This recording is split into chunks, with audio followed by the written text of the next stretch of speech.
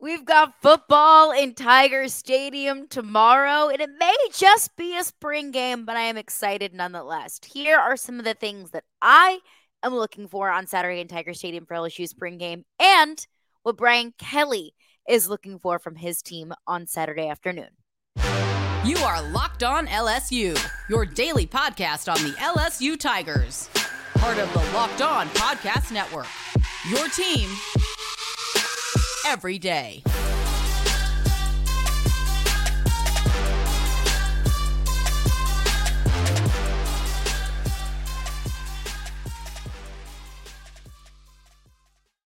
Well, thank you for making Locked On LSU your first listen every day. We are free and available wherever you get your podcast, but also check us out on YouTube. You can watch the pod, and that, of course, is free and every single day. My name is Caroline Fenton, and I'm your host, as I am every day. You can follow me on Twitter at Caroline Fenton1 or follow along with the podcast at Locked On LSU. Well, let's get into it because we've got a spring game tomorrow, baby. SEC Network Plus, 1 o'clock Central. This is what I'm looking for in particular. Offensive and defensive side of the ball. When I'm looking at offensively, what does the offensive line look like? Who is playing at what position? I think that we feel pretty confident about left and right tackle, but who's filling into those guard positions, specifically who is playing at center? There's kind of been a little bit of a shakeup of a mix-up in the interior offensive line throughout spring practice. So I'm interested to see when the first team goes out there, who is the offensive line that's blocking for Jaden Daniels? What's the offensive line combination that's blocking for Garrett Nussmeier? What kind of things do we see, both good and bad, from either of those units? Do they, try and plug and play different players in different times that play with different teams? I don't know the answer to that question, but that is one thing that I'm going to be looking for is how do these, the offensive line alignments kind of shake up? How does it view, or how do we at least view the first team, second team offensive line, if there even is an obvious emergence of a first and second team offensive line? And does it look like they're in a good place? Remember, Mason Lunsford, Maryland transfer, has not made his way to LSU yet, so that will be another piece that can be plugged in as well. Zalen's Hurd, another one from Neville Academy in Monroe. He also has not made his way to LSU yet. So those are two pieces on the offensive line. Mason Lunsford, can probably bet on him being more of a reliable week one starter over the true freshman, but still, those are two pieces. So always keep that in mind when you're watching the spring game tomorrow. But that's what I'm looking for, is what does the offensive line look like? Who is playing at what position? So that's the offensive thing that I'm looking for. On the defensive side of the ball, I'm looking at the secondary. I'm excited to see and eager to see the same kind of thing, but in the secondary. Who is going to be your starting safeties, your first team safeties, at least for now? Where are they plugging in the corners?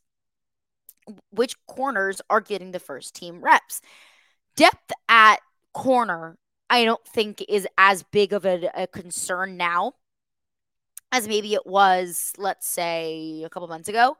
But after the transfer portal, landing Zy Alexander, landing Denver Harris, landing Deuce Chestnut, that made you feel good, at least about the depth. But now the question is, who are going to be your guys? Who's going to be the starters? Who is going to emerge as your burner type of guy? Like those more specific things that, even if we're not concerned about depth, so to speak, right now at corner, where are those guys plugging in and playing? I am, however, concerned about depth at safety.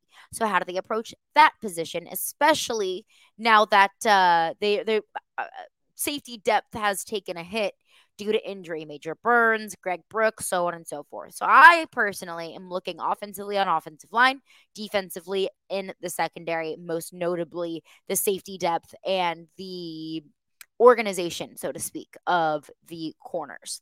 But this is what Brian Kelly, however, is looking for offensively from the spring game. Kind of building on that, from year one to year two, I guess, what do you hope to learn from the spring game in terms of just how your team operates in that kind of setting? Yeah, so I think I've made this clear a couple of times, is that I didn't want to get too far ahead in a sense of not focusing on, the attention to detail necessary to build the solid foundation of a program. But at the same time, you want to see cleaner execution. You want to see a preciseness. We were, trying to figure out who the 5 offensive linemen were, right? We've got a pretty good sense of, what that looks like. So I think we go into this with the first unit should look like a first unit top offense in the country. You should go into the spring game going, that looks pretty good. I want to break down 2 parts of that. Let's first break down what Brian Kelly first said, but overall what he's looking for in the spring game. And I kind of understand what he's saying. Is you don't want to get lost in the details. You don't want to get lost in the itty bitty little specifics. You do want to look at the big picture as a whole. But also at this point in the season, you have the time and you can afford to nitpick some of those details. So once you make sure that all the boxes are checked in fundamentals, the small things, then those are already mastered and you're good to go in July and August. And then you can start to focus on more big picture stuff as you get closer to in-game play, to system, to mastering the playbook, things like that. You don't have to worry about the teeny tiny little details and fundamentals. So it's trying to ride this very delicate balance of let's ensure that all of the itty bitty things are taken care of now so we can move past that and get on to the big picture things. But also, let's take a step back and let's evaluate our team as a whole. What does the offensive line look like? How do the quarterbacks look? Do the wide receivers feel comfortable in their routes?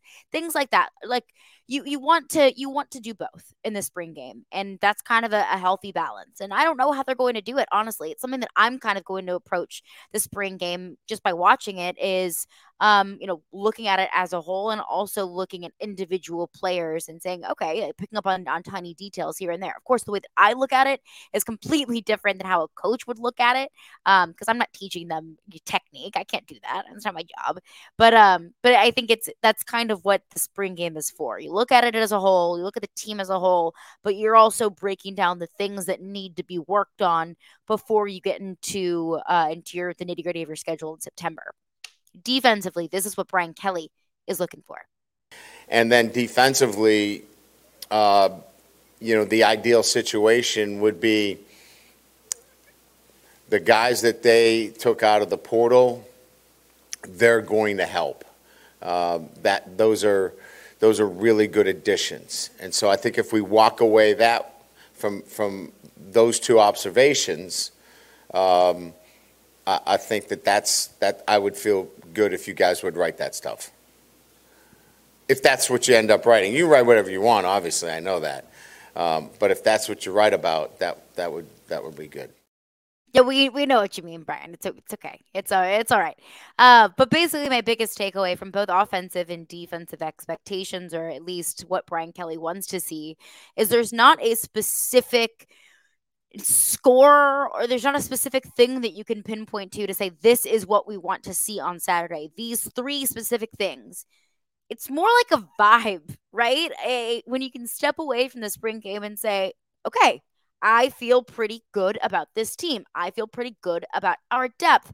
I feel good about where we are right now to be a competitive unit in September and in October and in November. So there's nothing that I think individually that you can point to say that that's going to make me feel good. It's technique is right. You're not turning the football over. You see a certain competitive level. It's hard to evaluate that in a spring game, but I think it's less of a specific thing and more of an overall vibe.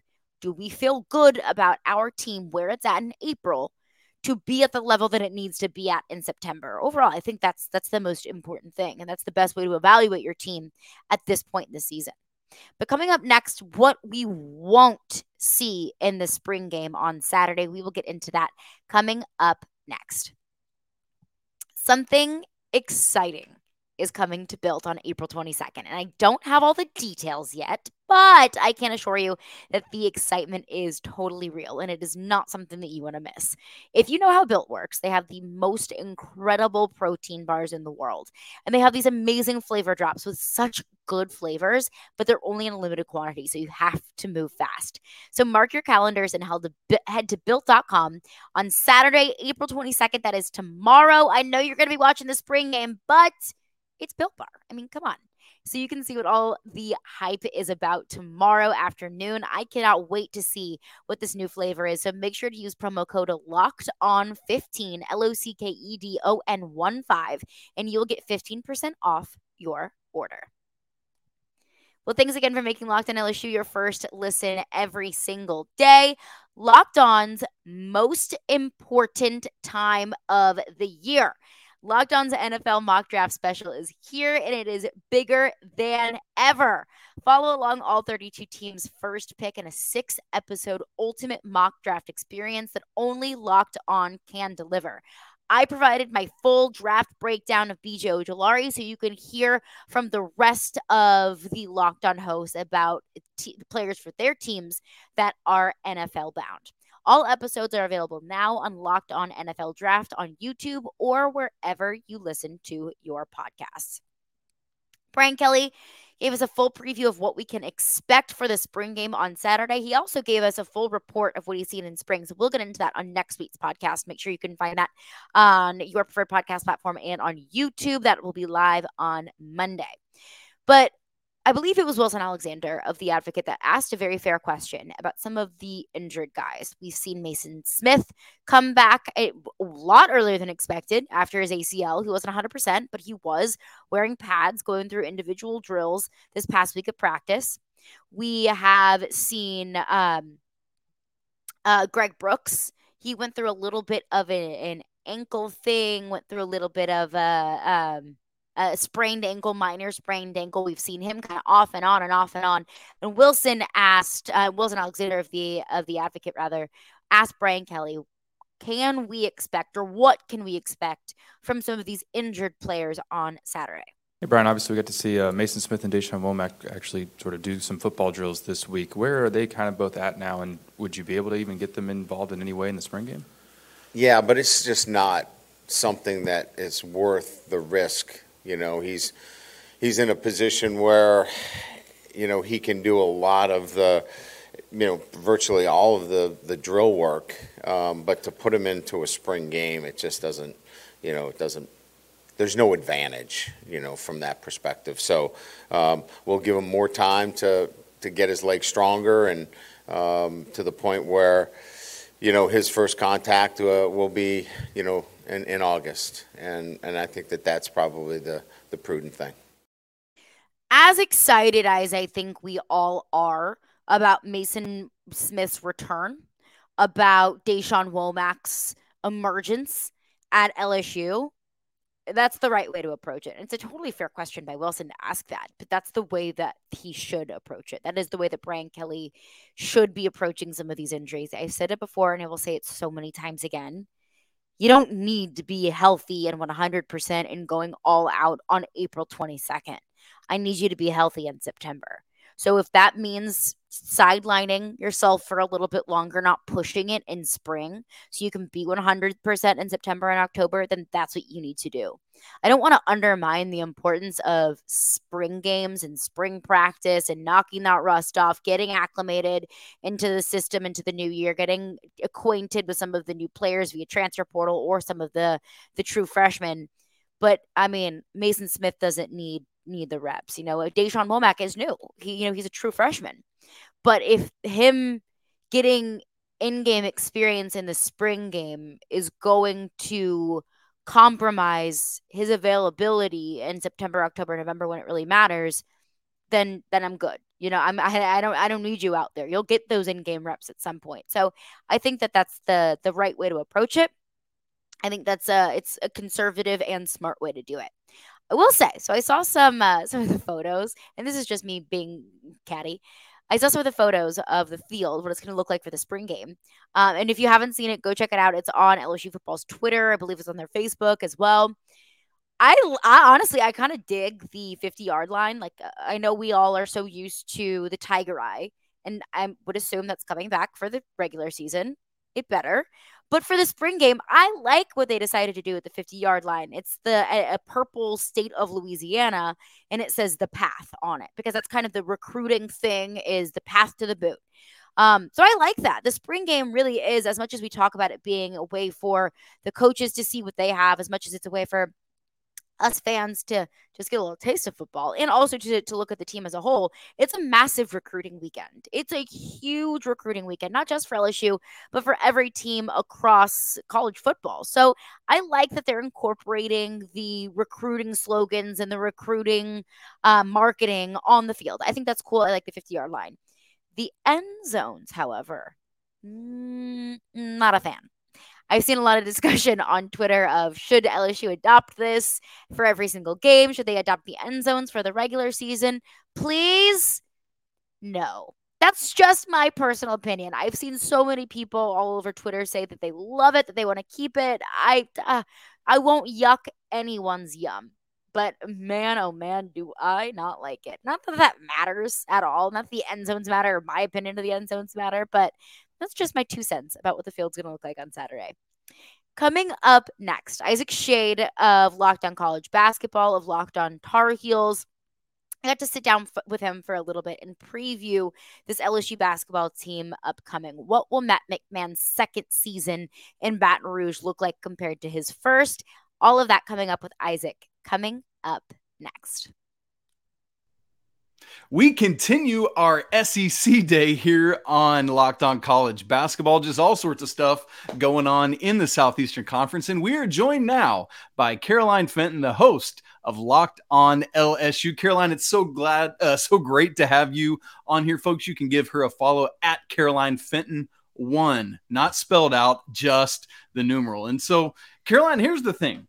LSU finishes this first year under Coach McMahon, and let's just put it kindly, it wasn't the best year the Tigers have ever had. 14-19 overall, 2-16 in SEC play. At this point, 6 transfers out. And so you start wondering like, hey, but I tell you what, sister, it has been a good week in LSU. We get Will Baker on Monday coming in from Nevada and Carlos Stewart coming out of Santa Clara on Tuesday. And so I know that's just half of the incoming transfer portal class, but what is the before we get into these guys specifically, what is the feeling right now around LSU and the fan base with like, oh man, we've had a rough year, all these guys going out, but we're seeing some good influx in the portal?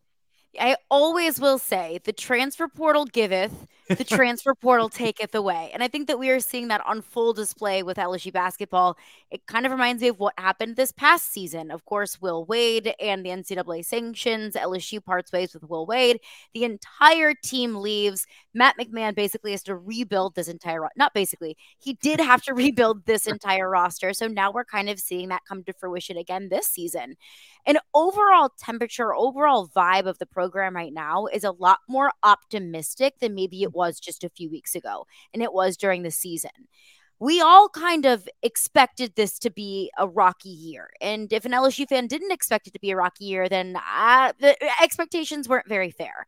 But I think that it was really easy to kind of lose sight of those preseason expectations whenever it did look so bad in so many games. But I will give Matt McMahon so much credit, as rough as it was to watch a lot of these games, most of these games throughout the season. I did notice that this team never gave up on him. That it would have been really easy after the first half of SEC play when you barely you won one game, when you're holding on by a thread at the end of the season. It would have been really easy for a lot of these guys to say, you know what, like, screw this. I'm leaving LSU anyways. I'm not going to risk getting hurt. I'm not going to risk making more NIL money. I'm out. I'm checking out. You saw this team fight all the way to the very end. So when there was a lot of bad beef, I guess, between the fan base and Matt McMahon, like, we brought you in to save this program. You were able to build up Murray State. Why can't you do it now? LSU fans are very impatient. I don't think that that's very specific just to LSU, but it's definitely been highlighted over this past season. So I think a lot of fans were growing impatient with Matt McMahon, but I looked at it like it's not going to be good anyways, but we can at least pick up a few little cookie crumbs along the way. And that was one thing that I picked up on, is that this team really didn't quit on Matt McMahon. So enter these new transfers. I think overall, a lot of people are very excited about a lot of these guys that are coming in. Some may not be household names, but a lot of them are, especially in Baton Rouge. So I think that whenever this fan base was kind of down and out on this team and was looking at Matt McMahon like, hey, dude, when are you going to start turning things around? Maybe they're starting to see that turnaround come to fruition, at least in terms of building the roster. That's great, because not losing a locker room is half the battle as you're Totally. flipping things around. And so I think that speaks so much to not only who he is as a tactical coach, but who he is as a locker room coach, if I can put it that way. And so, I mean, you start to look at it, you lose Cam Hayes to the transfer portal, Adam Miller, both of whom are two of the top three scorers, not to mention KJ Williams, the leading scorer who came over with coach from Murray State, is frankly just out of eligibility at this point. And so you have to have this influx. And so, Caroline, we look at it. We've got Jordan Wright coming in from Vanderbilt, from Louisiana, Baton Rouge specifically. We've got Jalen Cook coming back to LSU, who was at Tulane after starting at LSU.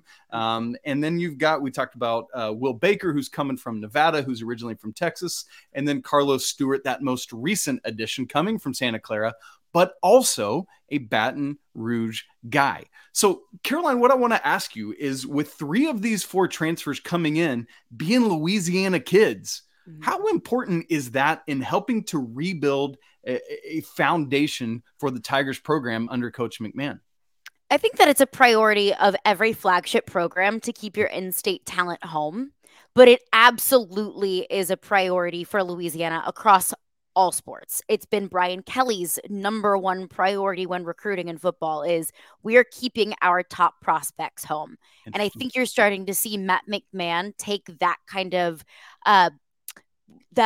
vision and bring that to life with LSU basketball, is keeping that talent home and also bringing that talent back home. You look at Carlos Stewart and Jordan Wright from Santa Clara and Vanderbilt, respectively. Like you mentioned, they're both from Baton Rouge. They actually went to high school together.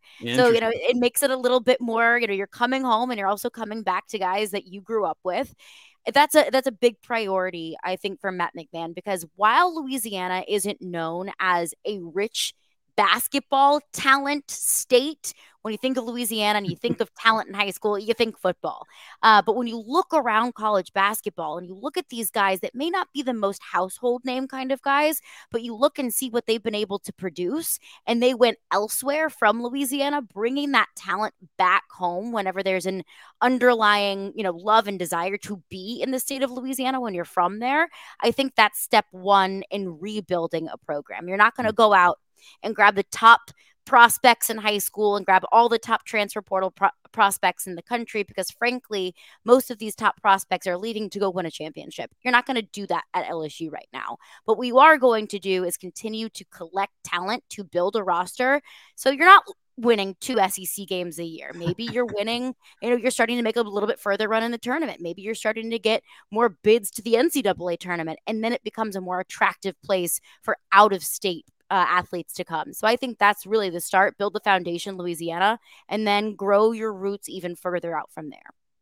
Well, and from an offensive standpoint, I mean, you lose those top 3 scorers. All 4 of these guys are double-digit scorers last year, wherever they're coming from. And I know some may look at Carlos Stewart at Santa Clara and say, well, that's the WCC. What is he doing? Well, he did the same thing. Conference.